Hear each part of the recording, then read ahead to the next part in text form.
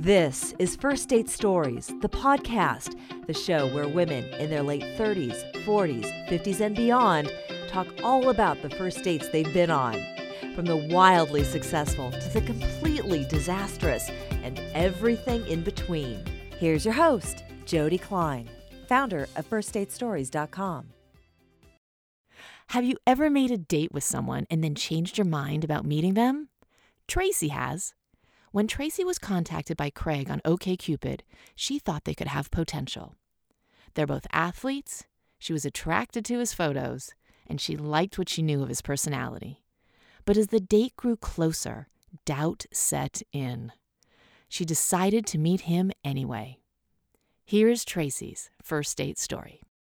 Hello, Tracy. Welcome to the podcast. Thank you. We're looking forward to hearing your first date story. Before you tell it to me and to the listeners, let's talk about you. Please tell us a little bit about your story. Well, I am 50. I've never been married, but I have done a lot of dating. And I am a big athlete. It's my favorite thing to do: hiking, cycling, scuba diving. And I have been a talent agent for 10 years. And recently looking to move into a different arena. Now for the date with Craig. Where did you and Craig meet?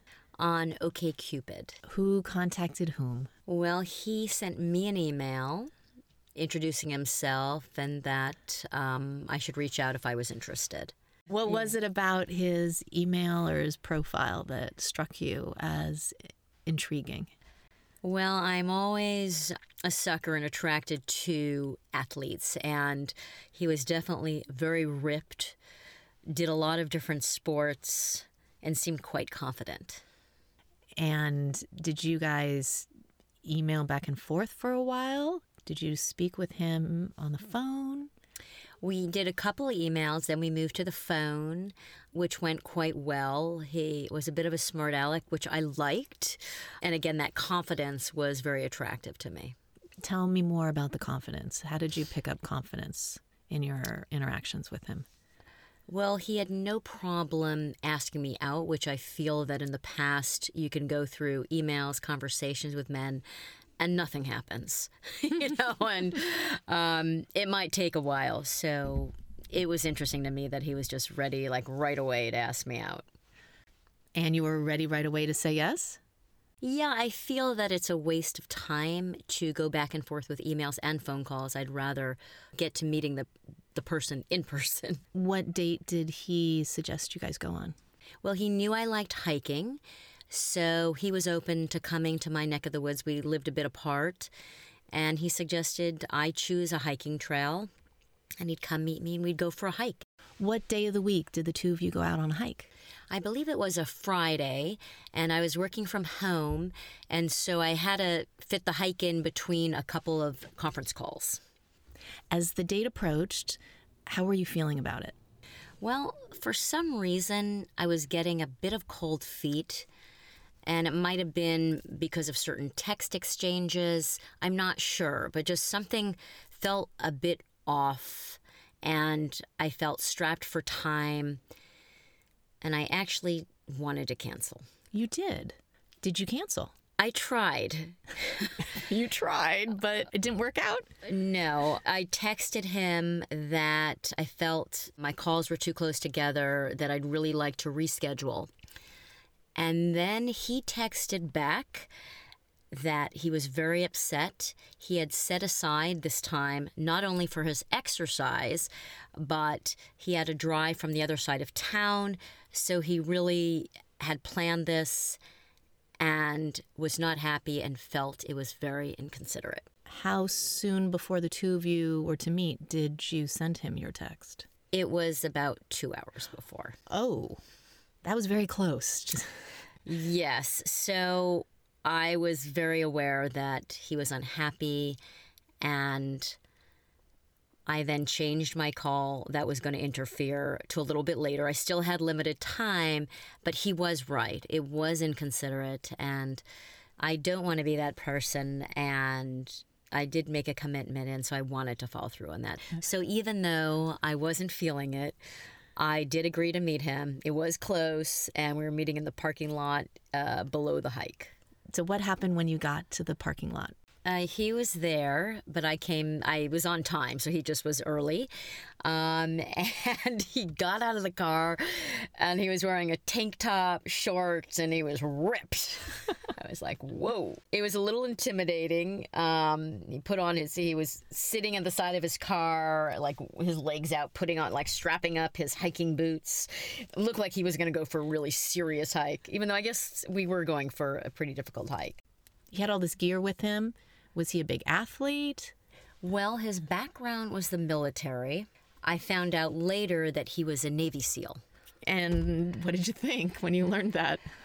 Well, I realized during the hike that I had not chosen the appropriate hike for a first-time date.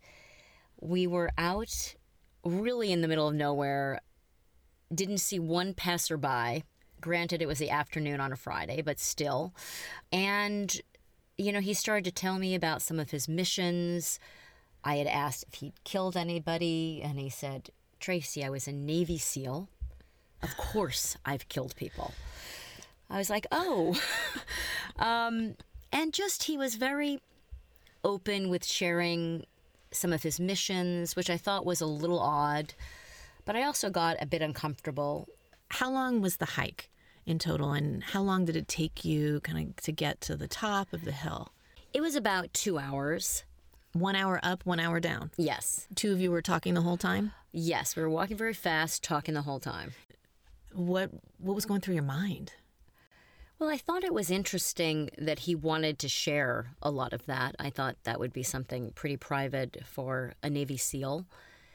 And it was a bit too much information. There was definitely some moments where I preferred not to hear certain stories.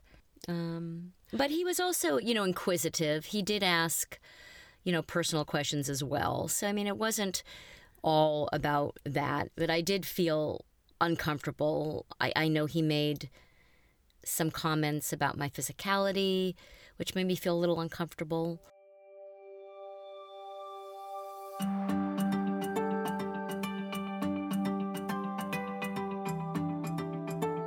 Was there some beautiful vista at the top of the hike that the two of you enjoyed together?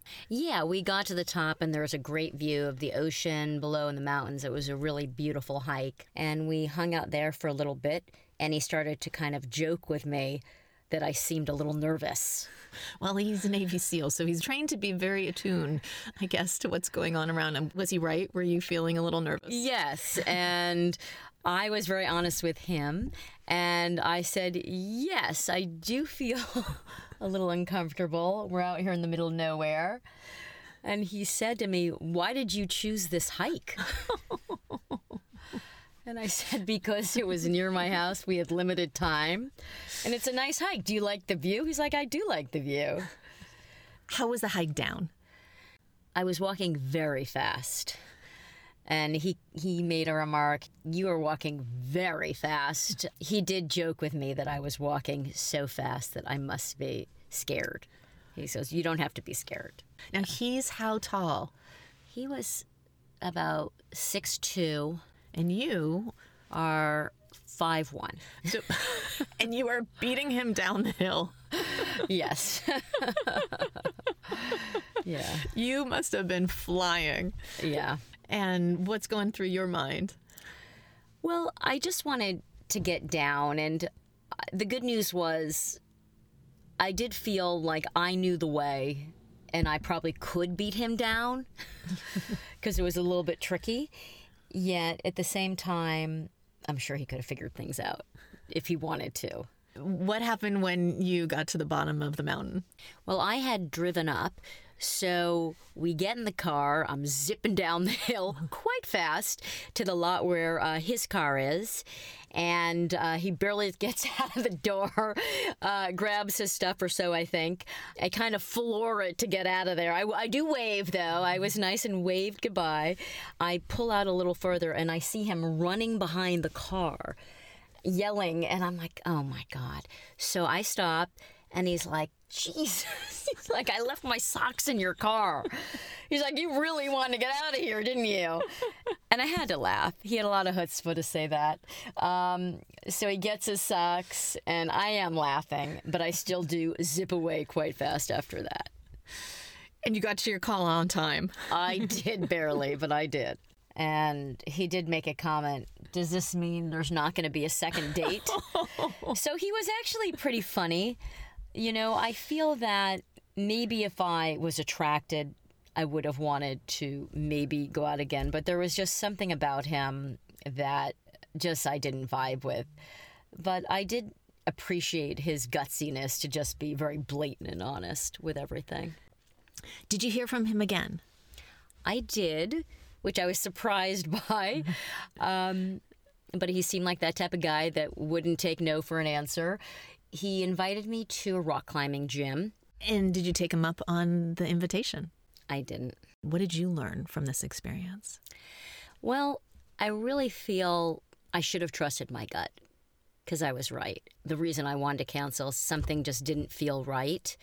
And I knew at the moment I met him that it probably wasn't going to go somewhere. So my feeling is, just trust your gut. And it wasn't because he was in the military or a Navy SEAL. Just energetically, we were not a fit. There wasn't the chemistry, clearly. And it sounded like you were questioning when you were out there in the middle of nowhere whether you were going to be safe. Yeah. Yeah, I think it was more about the chemistry than anything else. Women's intuition is Absolutely. Very powerful. Absolutely.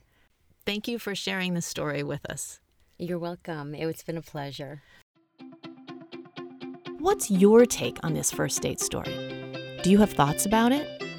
Maybe you had a flashback to a date you went on once. We want to hear from you.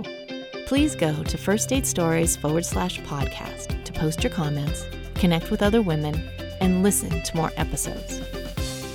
While you're on the website, make sure to check out the articles about dating longer and later in life. If you have a memorable first date story that you want to share with other women, please go to firstdatestories.com/share and tell us about it. We might invite you to be a guest on a future podcast episode or to publish a short story you've written about your date on our website.